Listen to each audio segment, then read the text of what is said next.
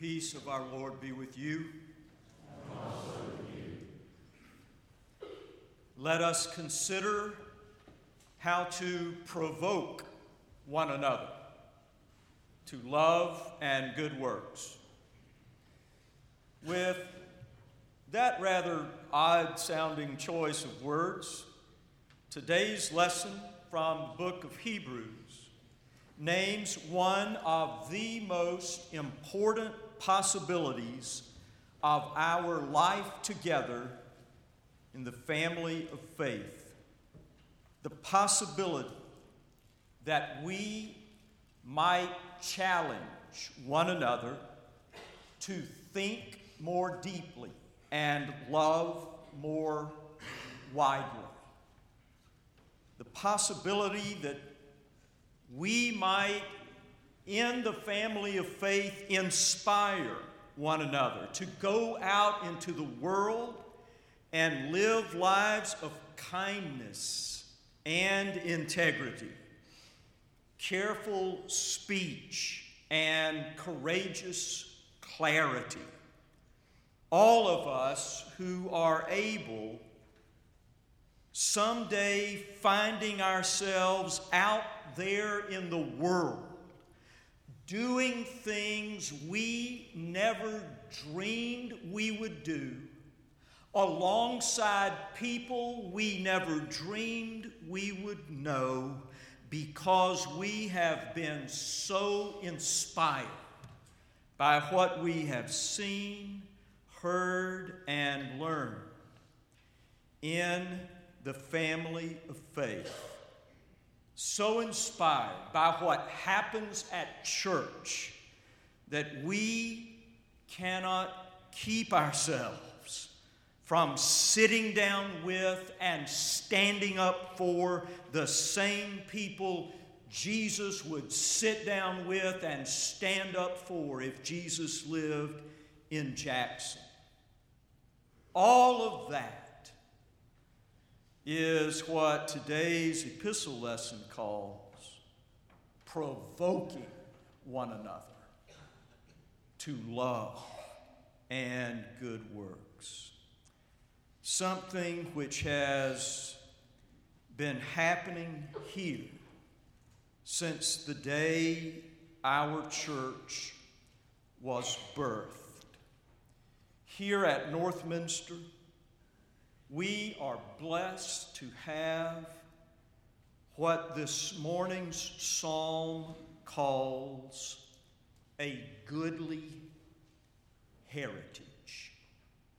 The heritage of a church which, though flawed and limited in ways that are true, I suppose, of every church, has from its earliest days longed, yearned, and even ached to embody the love of God in the world. A goodly heritage of congregational kindness and compassion, which continues to inspire the rest of us, provoking us to love and good works from one generation to the next.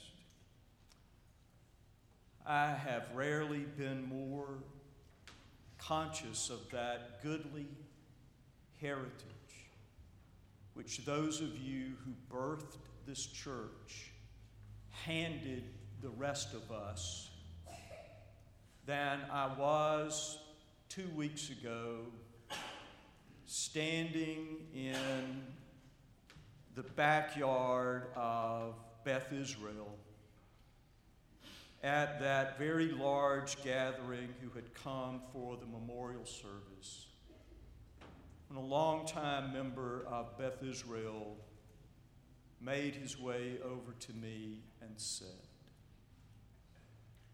"We did not know who would come, but we knew that if anyone can, it would be Northminster. You don't sow and reap that kind of heritage in the same day. With all our many flaws and limits, and not a few of which are attributable to my own lack of courage and clarity, we do have a goodly heritage for which to give thanks, provoking us to love and good works from one generation to the next.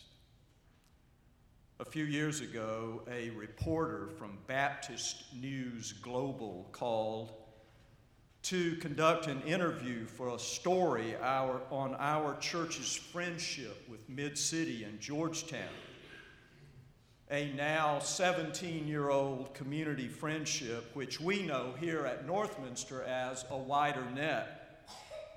At some point in the conversation, the reporter asked, "How did you challenge Northminster to take on such a large gospel commitment?" To which I replied, "Actually, it was the other way around. I didn't challenge Northminster. Northminster challenged me. No pastor has ever brought that kind of vision to this church. Rather, every pastor has found that kind of vision at this church, already here, from its birthing. From the founding five, standing on a street corner and meeting in a coffee shop in downtown Jackson, dreaming of launching a different and distinctive but nonetheless Baptist church, to this congregation's early decision to strive for at least 20% of its annual budget giving to go beyond its walls in direct mission support, to our church's consistent emphasis on and commitment to help and hope for whoever is most marginalized, ostracized, voiceless, powerless, left out, and alone. That kind of gospel passion has been here from the start. One generation to the next, provoking one another to love and good works, all of which makes Northminster the kind of place we want to support with our love, presence, prayers, time, and money.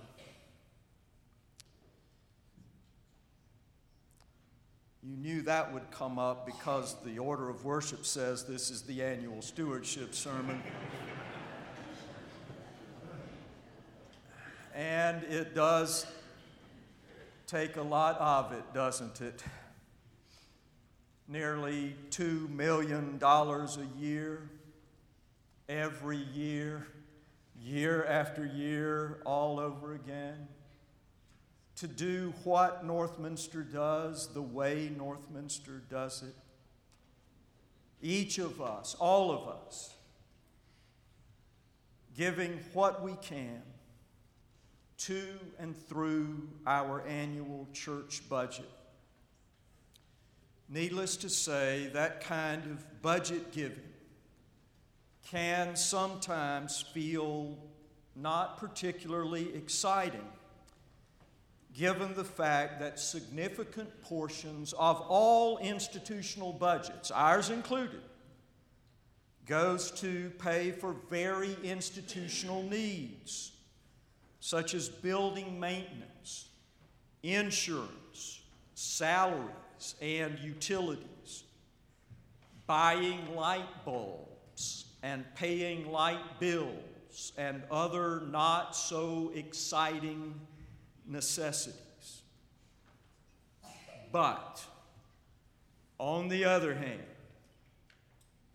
what could be more exciting than helping support a budget which buys the bulbs and pays the bills, which keep the lights coming on in the children's department, youth house, Sunday school rooms, chapel, choir room, and sanctuary of a church, where week after week, year after year, from one generation to the next, the lights keep coming on in the hearts and minds of children, teens, and adults who then go out into the world to live lives of kindness and courage, gentleness and empathy,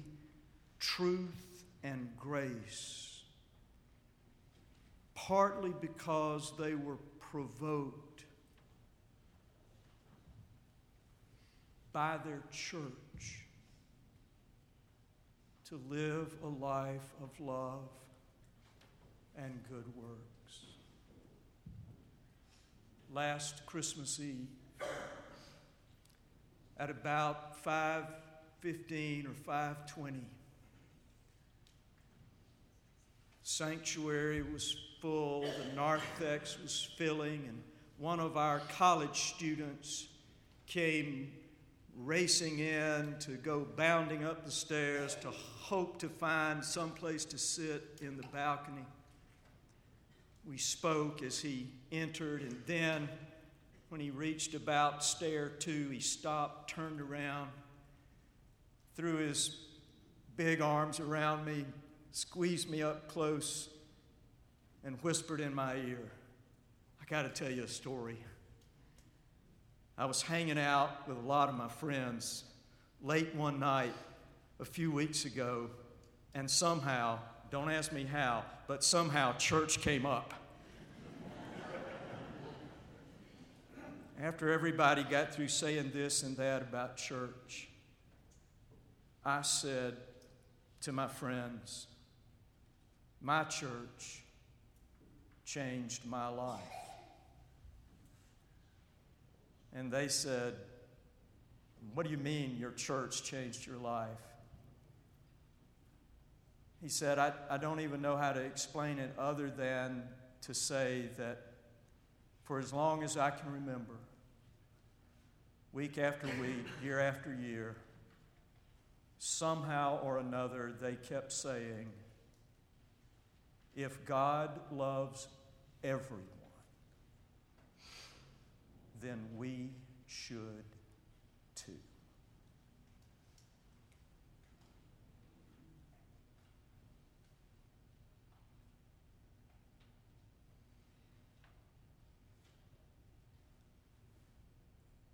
I want to help pay for that. Amen.